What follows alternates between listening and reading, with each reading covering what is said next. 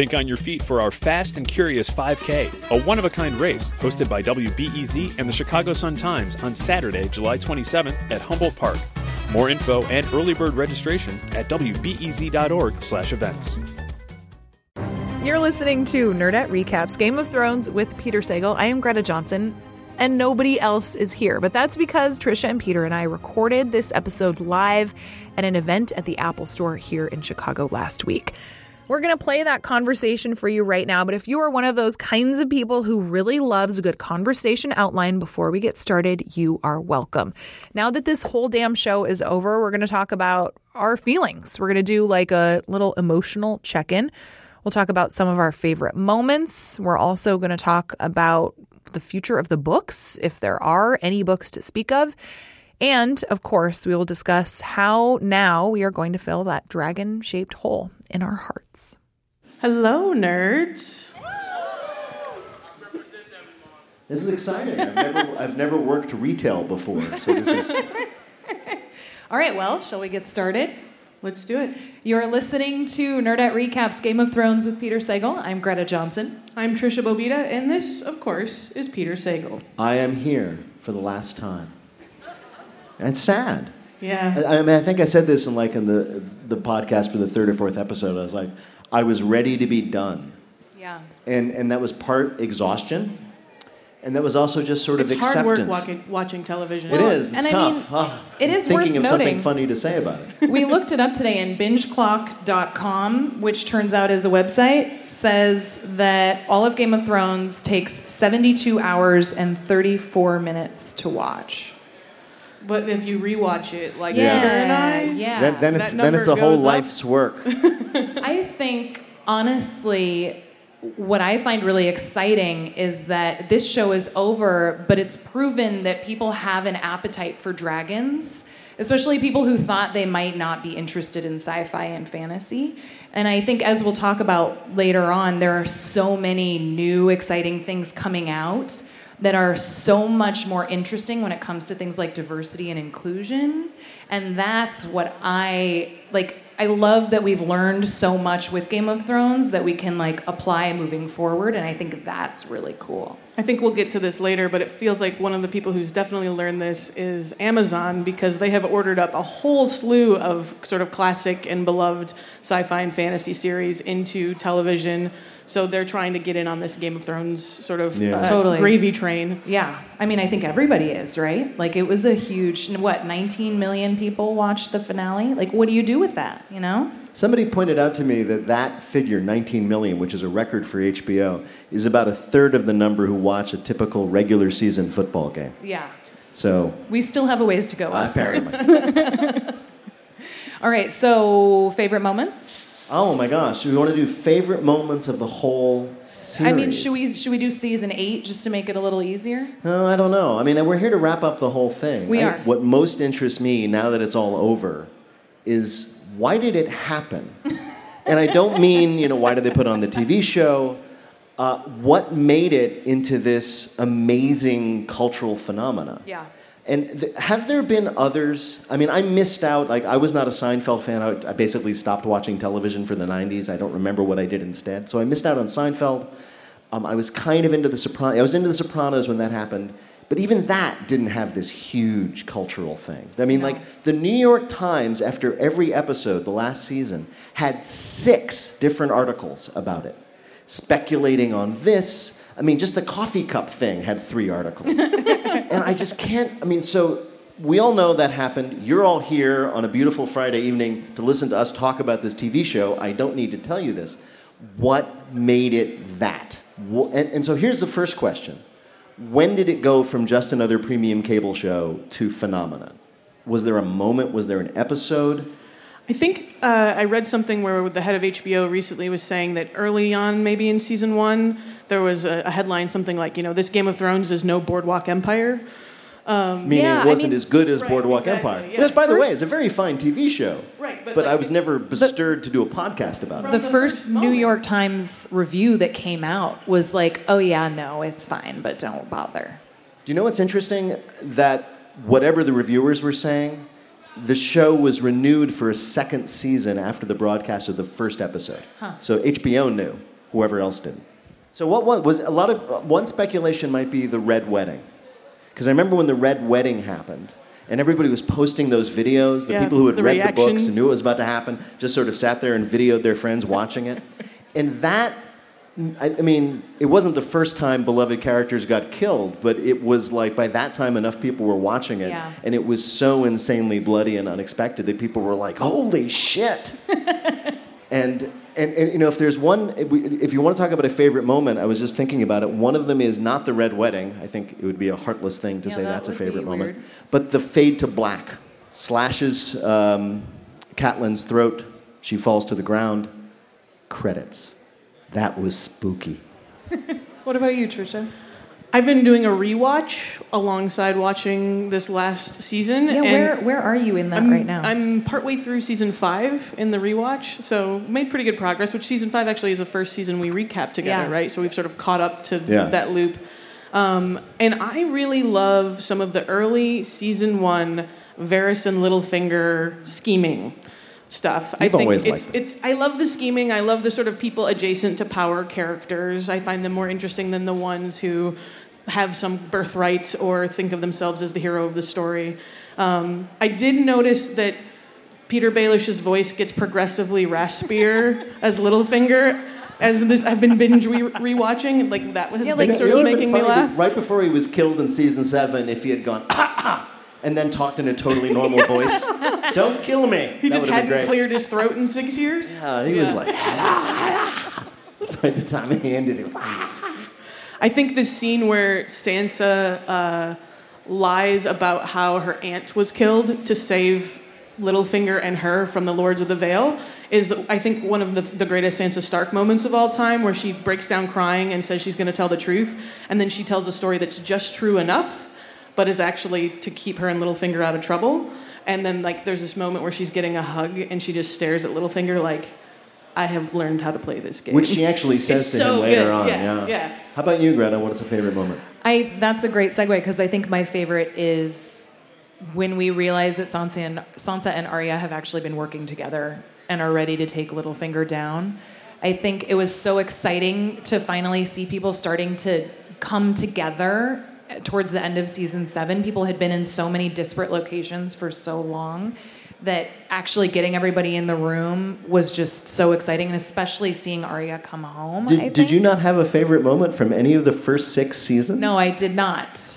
No. All right, I think if you will recall, Peter, I was going to stop watching after season 4. I was over the show.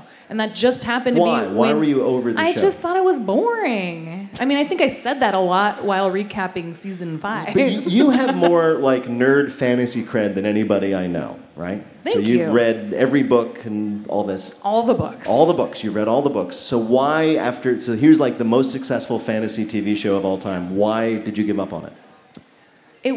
It felt mercilessly violent and not compelling enough to keep going with, you know? Like, I mean, I would always joke that I felt like with Game of Thrones, it was good if you could binge it because something was bound to happen if you watched 3 or 4 episodes in a row. Yeah. But I mean, as incremental TV, especially early on, I mean, that pacing was slow. Oh, there was those long episodes, that long spate of episodes where it seemed like, now we'll be at the wall for 5 minutes and we'll have one conversation, and then we'll go to Marine, and then we'll go back to King's Landing, and then we'll go here. And it's like each story gets propelled. Like, for example, I've been rewatching, and I didn't realize this. At the end of season 1, Jon goes with Arranging Beyond the Wall. By the end of season 2, he's not back over it yet. Yeah, man. And then they get into and so it takes like the entire part of like Jon going up in the wall with Ygritte and hanging out with Tormund. That's an entire season. Yeah. So yes, it didn't move at a lightning pace in those days. And I think especially those early days, that was also when I was enjoying shows like Scandal, which had very fast plots and crazy shit happened all the time. And it was like, I don't know, I think partly too, it's just sort of what I wanted to spend my time doing was not watching people talk to each other on horses and then die eventually. That is what I wanted to be doing. I know. Why do you think then it became a global phenomenon? What was it about this show and not, say, Scandal? Or Boardwalk Empire, perfectly fine TV show. I don't know. I mean, I got to go on the BBC last week to talk about Game of Thrones. Oh, you did? Good Yeah, for you. they did a segment about the petition that we talked about in last week's episode. There was a petition online for competent showrunners to rewrite season 8, and so I was invited on to talk about that. Which is rude. It is. It's super rude. And it was actually really great because I was on the show with a woman from South Africa who has a Game of Thrones recap podcast, and a woman in Sweden who has a Game of Thrones recap podcast. And the BBC host asked them what they thought was so special about Game of Thrones, and the woman in Sweden said, well, it's tits and dragons. And I just loved that. I mean, I'm sure the nudity helped, right? Yeah, there's actually like that video HBO of, treatment. of Maisie Williams dancing around singing boobs and dragons, boobs and dragons. Yeah, it's real, you know? But I mean, I don't know. I like to think that what the TV show did was invite a lot of people who thought fantasy wasn't for them, realize that you could have some of the richest, most fascinating characters in a world that also allows for dragons. I think, too, that the tipping point of cultural relevance is sort of like the FOMO moment, where if enough people in your office were chatting about it, then you figured, what the heck? And that sort of snowballs and snowballs. And again, it's, an HBO-length season of a show is short enough that to binge between the years of this show coming on, there were such short seasons with so much time in between, people had time to sort of accumulate year over year and be caught up. Is it also true that in the run of Game of Thrones, the last 10 years, sometime in the last 3 or 4 years is when it became possible to binge? With the run, I mean, because when the Game of Thrones started, I don't even know if there was an online Netflix. Well, yeah. Well, and even then, I mean, even within like the HBO platforms, HBO Now or HBO Go are only 2 years old. So in order like to you had to binge, have in order HBO to catch up with something. I mean, for example, I remember I was late to Breaking Bad, and I caught up in the last season, and I loved it. But in order to catch up, I had to buy or borrow the DVDs. Oh, yeah, DVDs. Right? And there was that additional level of expense that kept people from doing it. But as you point out, if like your office mate was really into Game of Thrones in season 6, you could go home and if you had HBO, watch the whole thing and catch up, which probably also helped. So it may have been the first blockbuster of the bingeable streaming era. I think that's true, and I think also the cast is brilliant in this show. I think that, we talk so much about Benioff and Weiss as the writers, and they've been getting so much of the heat and or praise for this final season, but the casting, the fact that all of those child actors turned out to be as good as they are 10 years later, that's not a given. Yeah, I've always marveled about that. They're in regard brilliant. to Harry Potter as well. Right. That they didn't screw any of that up. But you're right. Although, you know what's funny, and I think about this probably too much. So I don't know, everybody knows that what we saw, episode 1, Winter is Coming, season 1, was the second pilot. That Benioff and Weiss had shot a first pilot. They showed it to some friends of theirs. Their friends were like, this is terrible. Or the quote was, you have a serious problem. And so they went back to HBO and they said, hey, sorry, we need to do it again. And HBO said, well, we've already given you $11 million. Here's another $7 million. Of course, it turned out to be a good investment. But what I think about is one of the things they did was they recast about half the principal roles. Khaleesi. And we still don't know. I checked because it's 2019, it's the internet. People have figured certain things out. Like you can find some names. And I think about those actors. Oh, also they brought in a different director.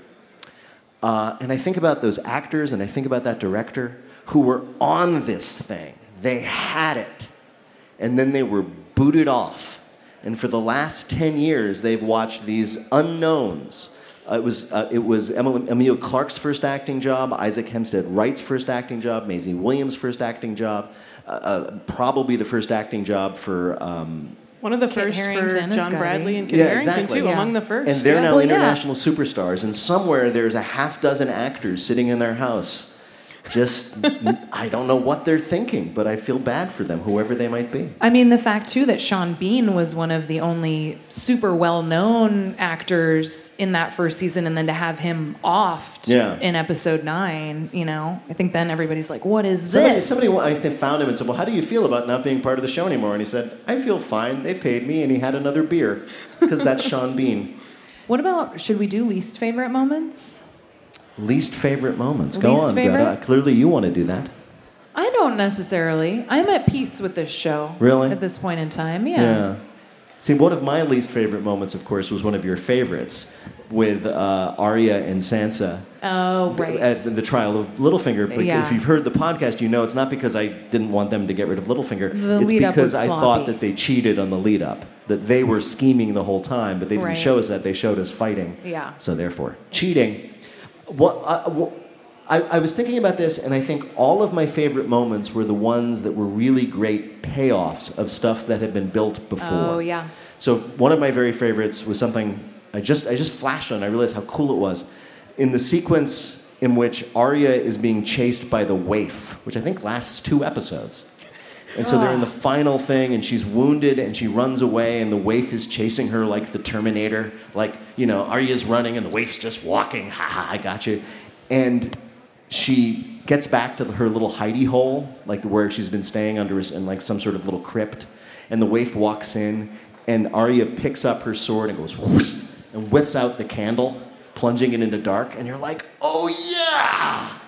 Because of course you realize she's blinded by the House of Black and White, so she's good at this. In the dark. Yes, I thought that was very cool. Anything that something was a huge payoff just made me happy. Like we had been building up to this, and boom. So for me, that would then include, in that vein, Jaime knighting Brienne. Yes, Oh, probably. yeah. In the most recent It's- season. there's recency bias, but still, that was one of the great moments. And It was especially really because in the rewatch, sort of in between the weeks, realizing that they had spent so much time together that I'd forgotten. Yeah. Because it was so long ago, and you kind of remember the big gory moments from the show, but forget some of the smaller ones. I'd forgotten that he saved her life on multiple occasions, Yes. including from a bear. Yes, and some rapists and a bear. And also, and this was an interesting choice, that in the books, because their point of view, you get the interior thoughts of all the characters. So, for example, I believe at one point, Jaime, in like either book 2 or book 3, I think book 3 starts remembering what actually happened at the sack of King's Landing when he killed the Mad King. All right. Well, what do? You have to have it in dialogue. Who does he tell that to? He tells it to Brienne. So they actually use that relationship to sort of bring out Jaime's character, which is why I think it was so affecting. Yeah.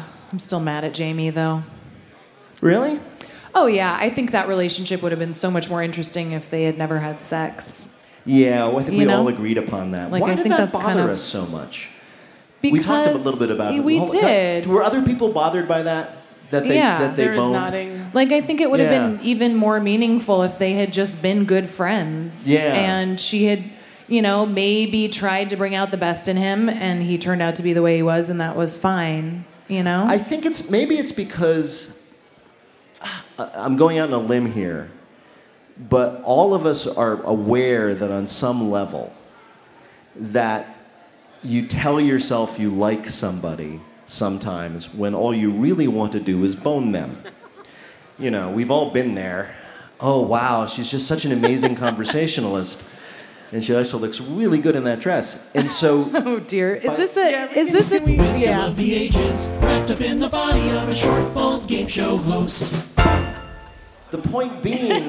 They don't really deter him, but we have to use them I know. anyway. Great. Oh, you see, because you use them too much. I no longer fear them. I've become Last immune. chance. I've evolved to become immune.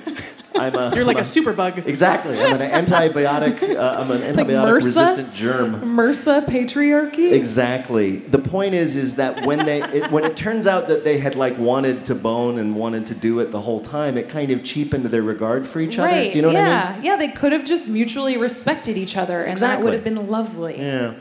Okay, so Oh, we didn't talk about this on the podcast, so I wanted to bring it up. Oh, Brienne in the end of the When we did the finale. last episode, we didn't talk about Brienne's entry into the White Book. Yes. Into the And a lot of Wikipedia of people were- Westeros. and a lot of people were upset about that because they didn't like the fact that after he had revealed himself as a fuckboy, Thank you. that she was still affectionate and stood up for him and wrote down that nice thing about him when she should have realized that he wasn't good enough for her, et cetera, et cetera. Yeah. I actually kind of liked it. He's dead. That she wrote. Yeah. There's I mean, nothing. I She's think that no was vengeance to fine. be had. Why not forgive him? Yeah, but I again still think that scene would have been even better if she didn't have to forgive him for being a fuckboy and just forgave him for being a complicated person who had a really weird relationship with his sister. Yeah. You know? I I mean, think it even- would have been even lovelier. But yeah. I Yeah, don't maybe know. you're right. I think they had referenced that book and Jamie's lack of an entry in it so many times. It was one of the loose ends that they wrapped up in the finale that I wasn't really clamoring for, but it was nice to see. And I think that the last sentence, he died protecting his queen, was like Brienne's way of just paying respect to somebody who made a choice that she understood in her own way, because she did very irrational things for duty all the time. To put it mildly. When we're talking about favorite moments, we always have to remember anything with Diana Rigg, Yeah. with Olenna Tyrell. One of the things that I discovered when I was a playwright and screenwriter, this was a long time ago, is the best characters are the ones who can say anything. Yeah. And the reason, it turns out that a lot of times, I did this once, the reason they can say anything is they're just old and they don't give a shit. Yeah. And she was the quintessence of She that was character. so good. I Queen loved of her. Thorns. So because we are not only at the end of season 8, but also the end of the whole damn show, something we've done in the past as we wrap up seasons is do superlatives for different characters, kind of yearbook style. It is yearbook season. Yeah, most likely to succeed, best couple, biggest class clown. So we have each prepared our responses to some of these categories, correct? Yeah, okay. Should we do it? Yes. All right, we're starting with class clown. What do you got, Peter? I wrote it down. Well, it's got to be Bronn. Yeah. Yeah, Bronn had more punchline. I mean, I don't think he ever said anything that wasn't leading up to a punchline. I actually went with Qyburn, because I think he's the weirdest guy That's in the whole interesting. Seven Kingdoms. So clowns in like the shiversy, creepy way. Yeah, because I'm a little afraid of Yeah. clowns, so I went with a real creep. Well, that's good. That's He's really the class clown like Jeffrey Dahmer was the class But clown. he's like the one who in science class would be doing something inappropriate good. with the Bunsen burner. Yeah, Okay. he's right. I'm glad I didn't attend your high school. I don't know what to say. That's- Okay, best couple, Trisha. I went with my favorite bromance, so I went Jon and Tormund. Oh, that's beautiful. As like a pair, as a duo. Yeah. They're my favorite duo. Yeah. I said Brienne and Podrick. That's a good one. That's a good one. I went with Jamie and Cersei. Really? Oh. I'll tell you, because Defend first of all, yourself. I was trying to think. I was trying to think. First of all, is there a loving? There have been a number of loving couples in the show. There's not a single one that didn't end up with at least one of them dead, right? At least in this They're- case, they died together. At least, but in this case, first of all, they lasted longer than anybody else. Any other couple, They yeah. didn't. Nobody murdered the other. As Cradle in- to grave, literally. Exactly, cradle. Very much so. Womb to tomb. Oh. But yeah, if you think about it, two couples, Tyrion and Shay. Tyrion kills Shay. Jon and Dany. Jon kills Dany. So on the scale of Game of Thrones romantic relationships, Cersei and Jaime at least were together to the end. That's disgusting. But also, they are kind of that couple in high school, right? That's like too intense. Yeah. That maybe would Yeah, get called out that's in the true. yearbook as like, That's yeah, true. they're Yeah, together. that's- They are yeah. together. Yeah. And usually Okay. that's such a positive thing. Right? Yeah. No. Life of the party. Trisha I Bobina? went with Lady Olenna. Nice. Because she will have her cheese and she will have it now. Yeah. It will will. be served when she wants. What do you got, I Peter? went with Sir Dantos because he worked so hard during his brief job as a jester. He, and I've been there. I've been there in front of a crowd. Nobody's laughing, but you keep doing it anyway. So I wanted to throw him a little bone. Nice. I chose Tormund. Because He's that fun to have around. nasty ass goat's milk Oh, is the really worst. something. He really is bad at drinking out of cups and you horns, know, though, he without leans getting it into all it, over and his I face. respect that. That's the kind of person who, like, you don't want to invite him to a party at your house. Yeah, no. You could 'Cause go to his he's- house. Yeah, but, like, he's going to wreck your carpet. Oh, yeah, for sure. When Tormund comes to say goodbye to your cleaning deposit, it's gone. Most changed. Ooh, that's very thoughtful. I don't. Well, I mean, the obvious answer is Sansa. Yeah, that's who I right. have. But I wanted to get away from that, so I couldn't decide. But I'm just going to say not Dany. Okay. Yeah. What do you have? I went with the Hound or Peter. Peter Sagal? This Why? Peter. Because I feel like you've really learned from the patriarchy jingles over I the think you years. have. That's actually really nice, Trisha. I wish we had a little award For me. for this man What would here. it be like in the end of Wizard of Oz, where you give me like a diploma that's like I'm really smart? You Yeah, give me like yeah. something to prove that I've Way to make learned about the patriarchy. Less annoying comments. Yeah. I mean, there's still some, but I Well, think there are fewer than there I have were to in the stay beginning. on brand, Greta.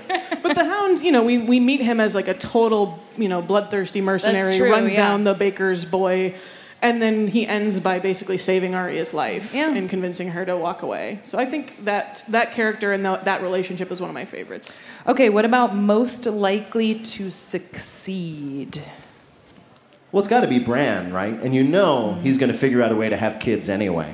He's not going to let a mere sort of spinal injury stop him. I went with Arya Stark because the capacity to steal faces, which was not used enough in the show. One of my continuous gripes. There is some knee slapping in the audience of agreement, and I appreciate it because it's yes. Yeah. It was a fantastic thing that she worked really hard to be able to do, and then she only got to do it once. So I hope she gets to do it a technically bunch more times. Yeah, true. Yeah, she did it once to kill with Walder Meryn, Frey, and then she killed everybody else using Walder Frey.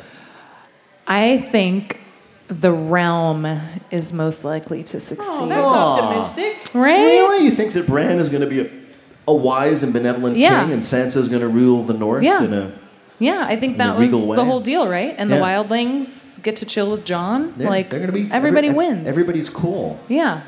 Something's going to go wrong. Well, maybe not though. Like maybe we can just let it be exactly what it is, and that's totally fine. Not? Absolutely. More from our Game of Thrones series recap recorded live at the Apple Store in Chicago right after this break.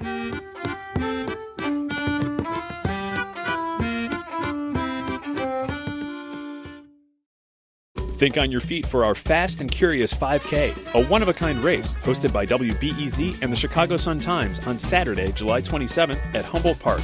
More info and early bird registration at wbez.org/events.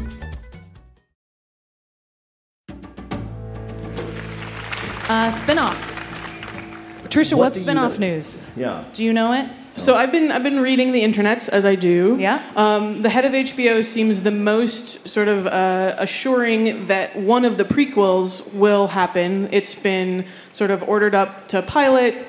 They say they're taking their time. Naomi Watts is attached. It's supposedly set very, very long ago in the same world that we know from the books. Many other things have been talked about as being in development. George R. R. Martin has said there are several projects that are moving along quite nicely, but those are in earlier stages of development. And in the most recent sort of post-finale episode with the head of HBO, they did talk about the fact that they want to give the prequel like space to breathe and not just bombard people with like 4 more shows about Game of Thrones and try to milk it. Well, and they were also pretty clear that they're not doing anything with Arya. There's not like Arya in the Americas or anything Arya like that. Arya goes west. Yeah, like Fievel Goes West? Yeah, exactly. Oh my God. Is it a musical? So you would watch a prequel, right? Yeah, I would absolutely give it a try. And I'm also excited that the success of this show has spawned so many other potential things in development. Totally. So like there's a giant list of those. Yes, we'll get to that. Peter, would you watch a prequel? I'm going to. You're going to. Whether I want to or not, I'm going to. So before we get to other shows, I think we should talk a little bit about the books, because we're in this very interesting situation where the TV series is over. We had 8 seasons. The book series was supposed to be 7 books. We have 5. The last one came out in 2011.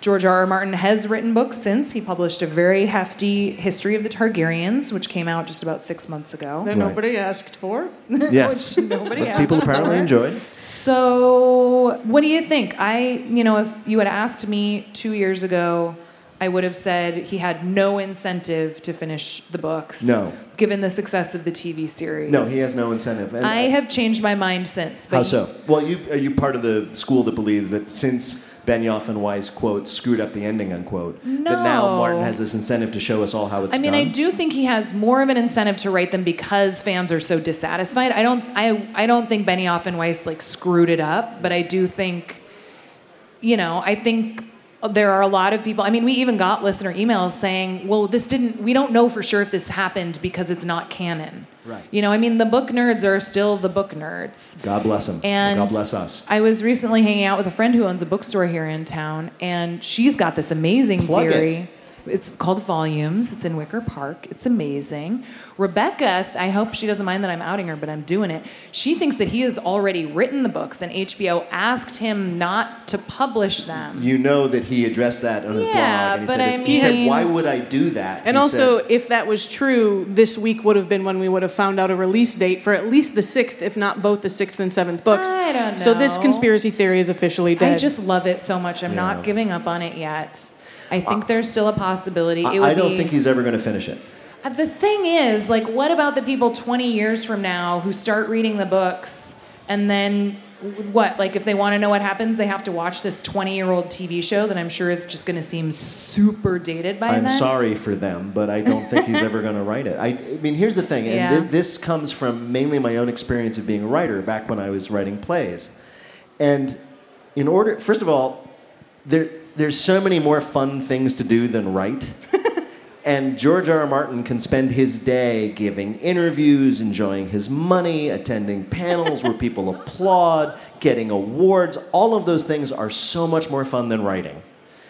And the second, he runs a movie theater, he produces TV shows. Yeah, but he's got to be taking shit all the time. A general pattern, there are people like Stephen King who never fall trapped with this, but other people like, there are screenwriters who become producers because it's so much more fun to produce than actually try to write stuff. But the other problem is, and I've experienced this, when you sit down to write fiction, you have to shut everything out and let the characters tell you what they're going to do. And that's very much what he did. Right. He, as we all remember, he had been a fiction writer his whole life. He went out to Hollywood, he worked on TV, he wrote on Beauty and the Beast. In fact, he has a cameo. I was watching it, and there he was. And then he got really frustrated because he kept wanting to do these things, and the TV executives said, we can't afford it. We can't have a big battle. We can't have horses. What are you talking about? So he said, fuck it, and he went back home to Santa Fe, and he basically shut the door, and he just went inside his mind to his own world, and he found his characters, and he wrote them exactly the way he wanted, and that's basically the first 3 books.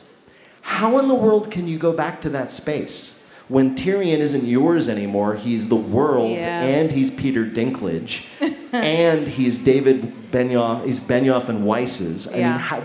There's no way.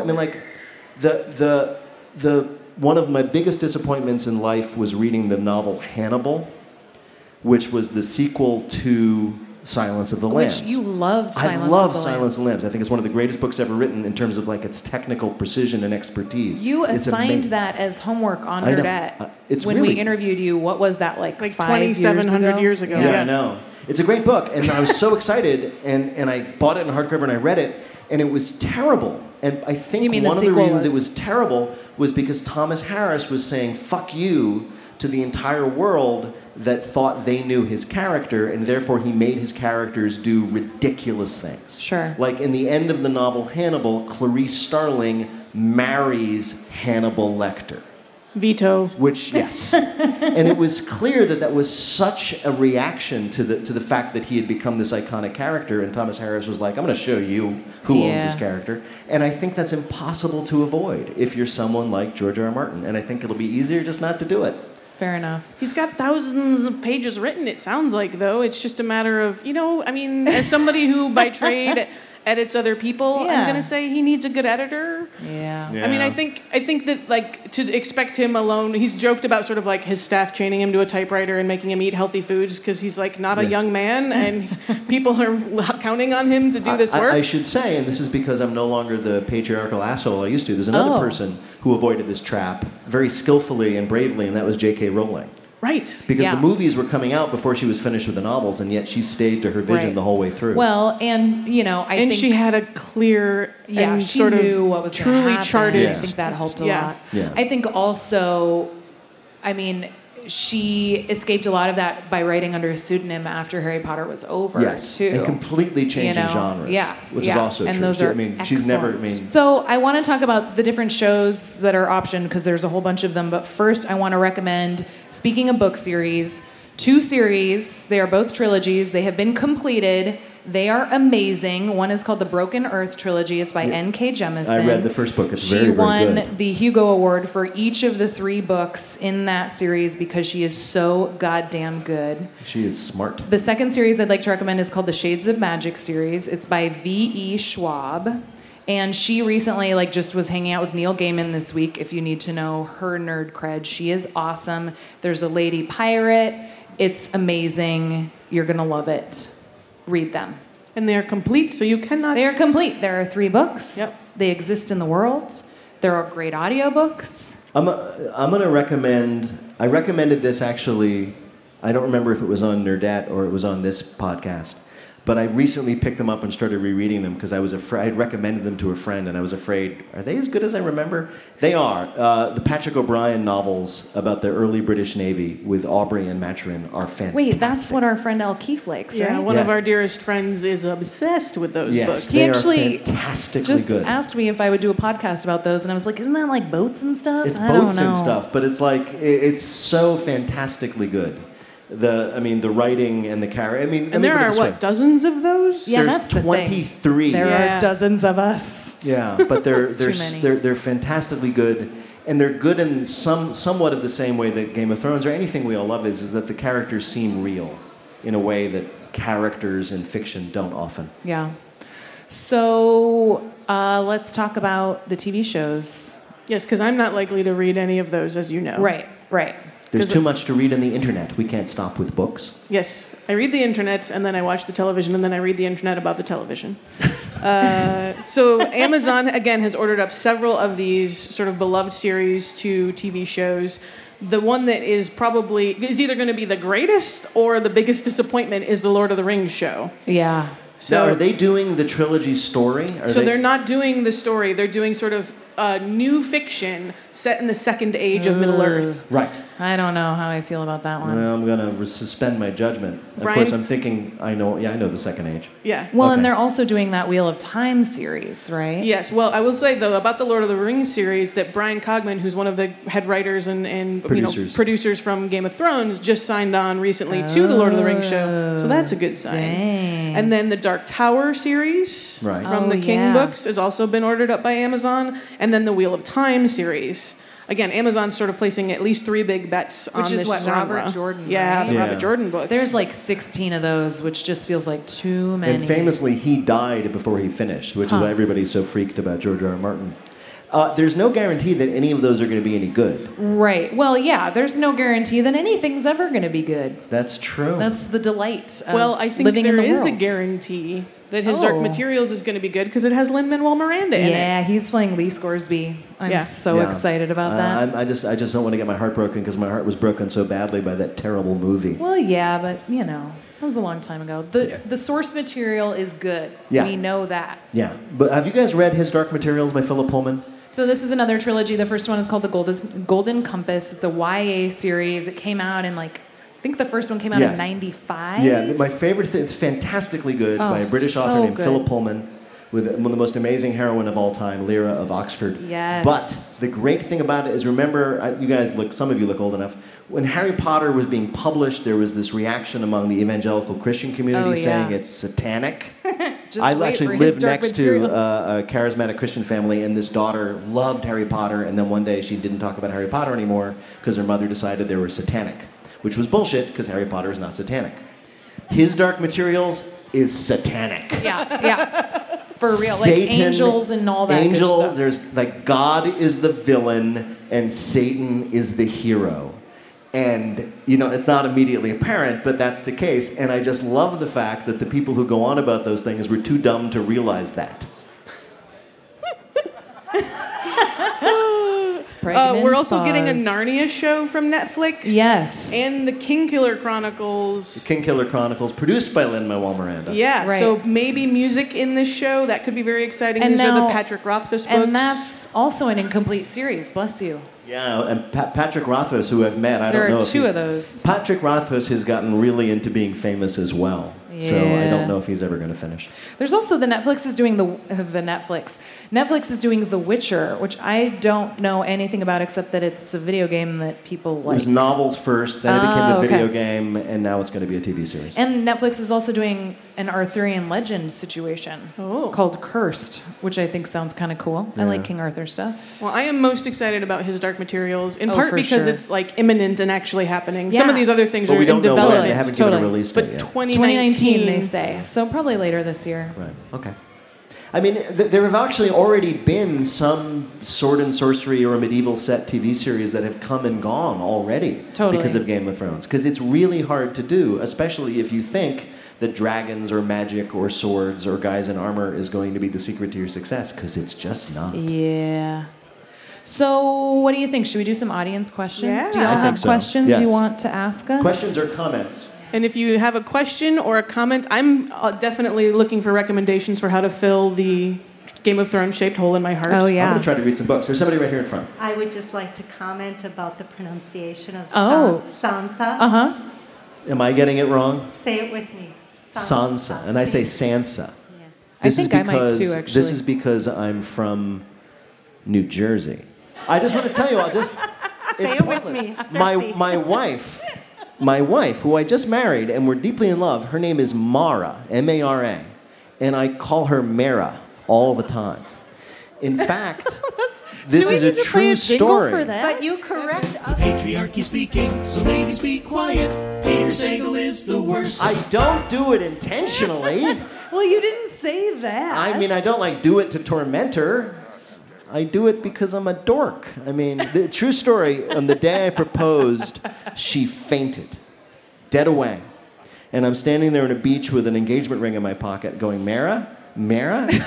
And she says she came back from the realm, before she crossed the border into the land of the dead, just to correct me. It's it's Mara, you son of a bitch. And so now She's we're great. And yes. We love her. All right, our next question is from Scott.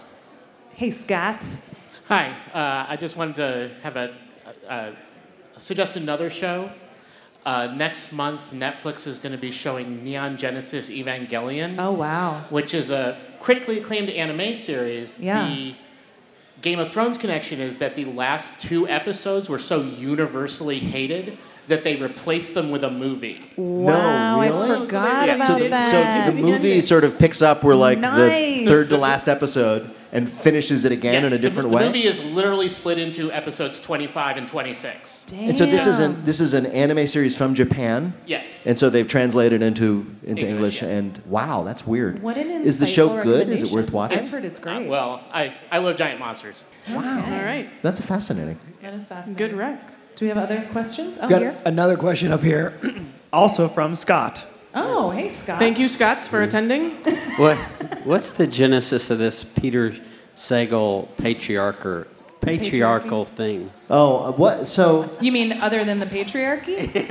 I guess. I'm trying. How did it start? I mean, for reasons lost in memory, I was the guy who commissioned them. Yeah. Right. Because Paul and Storm are good friends of mine, and I called them up and I said, "Could you do this first?" But I don't remember what led to that. I mean, we got some early anecdotal feedback and some early Apple Podcast reviews that said, for people who were fans of the show Nerdette Proper, which was the 2 of us talking often with other women, but also with men as guests, that we had ceded perhaps too much of the conversation to the man who had joined us for these recaps, and Right. so.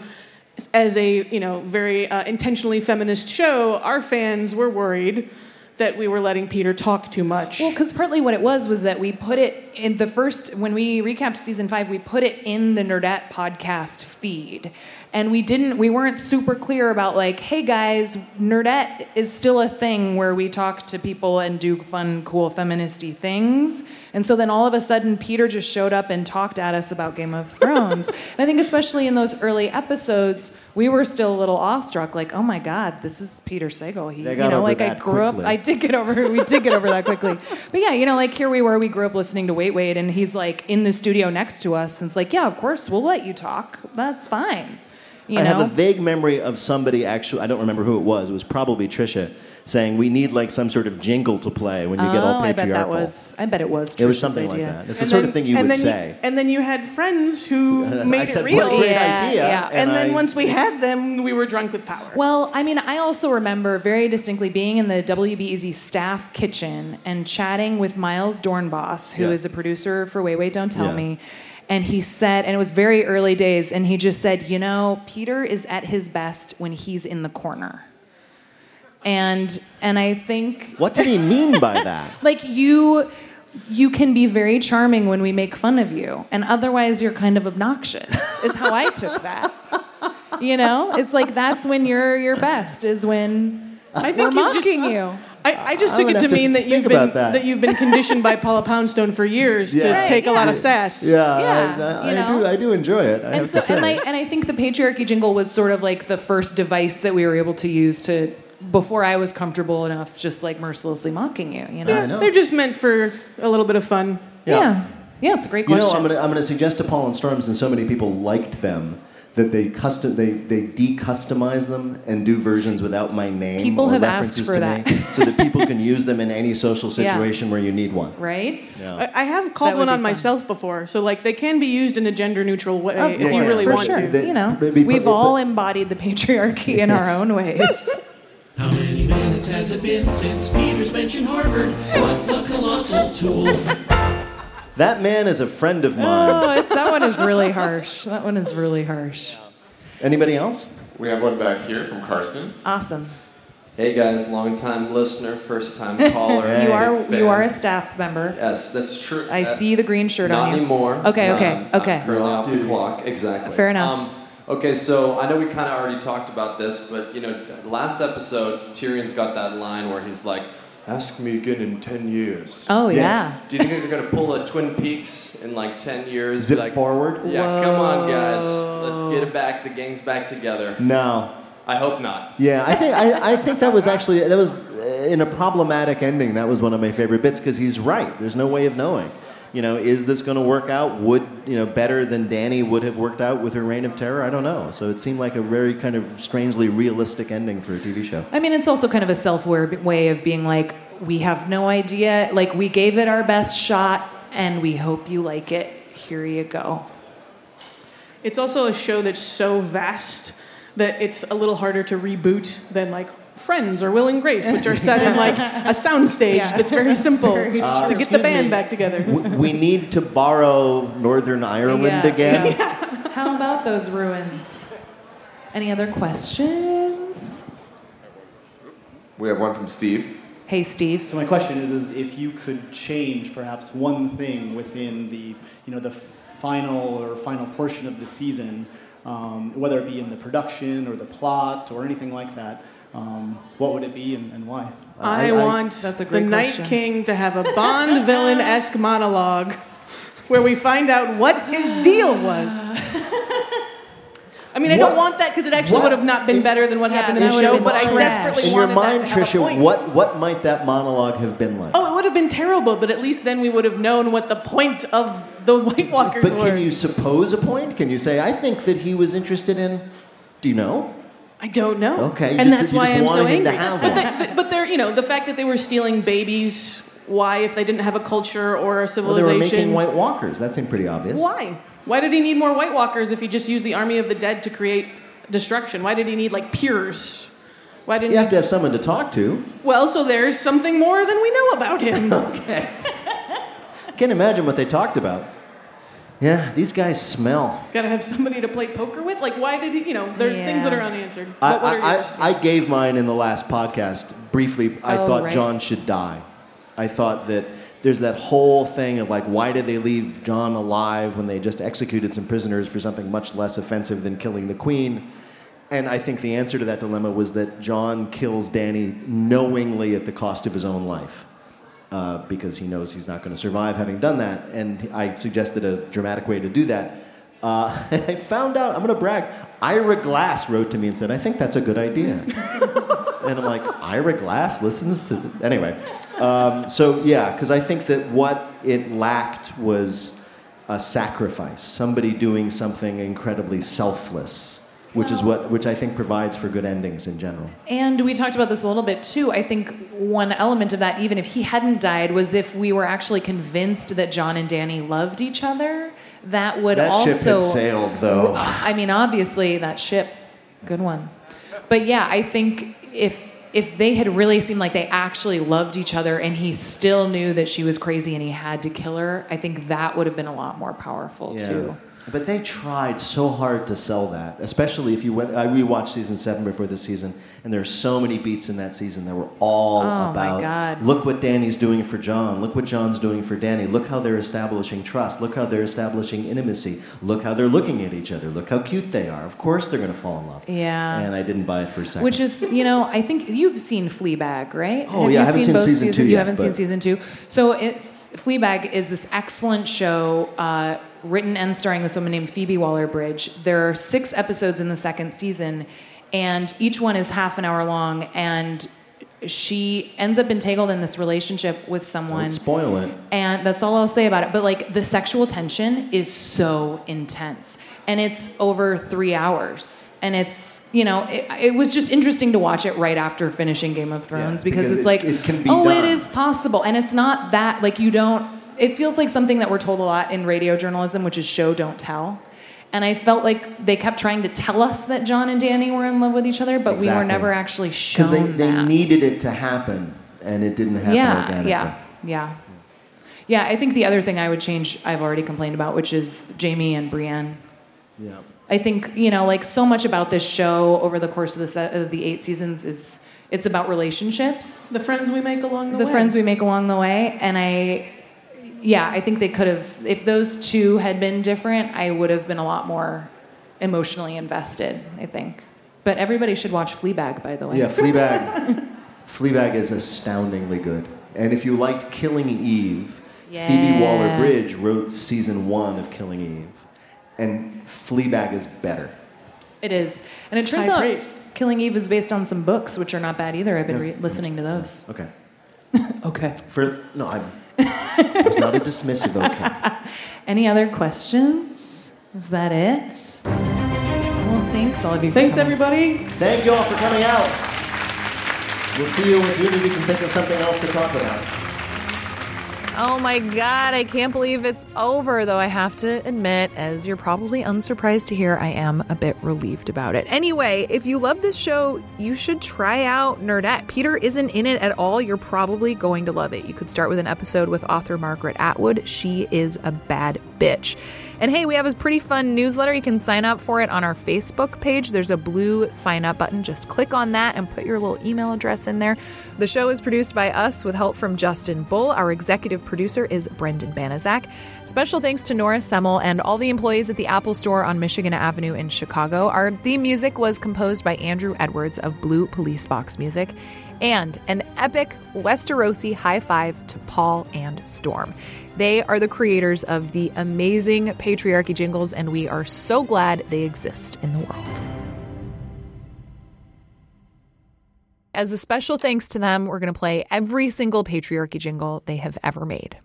You're welcome. The wisdom of the ages, wrapped up in the body of a short, bald game show host. Blah, blah, blah, blah, blah, blah, whatever. Peter, nobody cares. He's the best Jewish male public radio host when you can't afford Ira Glass. How many minutes has it been since Peter's mentioned Harvard? What a colossal tool. He's Rhaegar in the streets and Varys in the sheets. He's Peter Sagal. Gather round and listen while old Peter Sagal mansplains this show to you. Nobody cares, but it never really stops him. Is Peter still fucking talking? If Peter's opinion falls in the forest, does anybody give a shit? Everybody quiet, cause Peter Sagal's got another goddamn opinion. I can't believe that I'm about to say these words aloud. I agree with Peter. A rhetorical equivalent of stray cat vomit. Peter Sagal's thoughts on art. The patriarchy speaking, so ladies be quiet. Peter Sagal is the worst. Hi, it's Terry Gross, the host of Fresh Air. We bring you in-depth, long-form interviews with actors, directors, musicians, authors, journalists, and more. Listen to our Peabody Award-winning Fresh Air podcast from WHYY and NPR.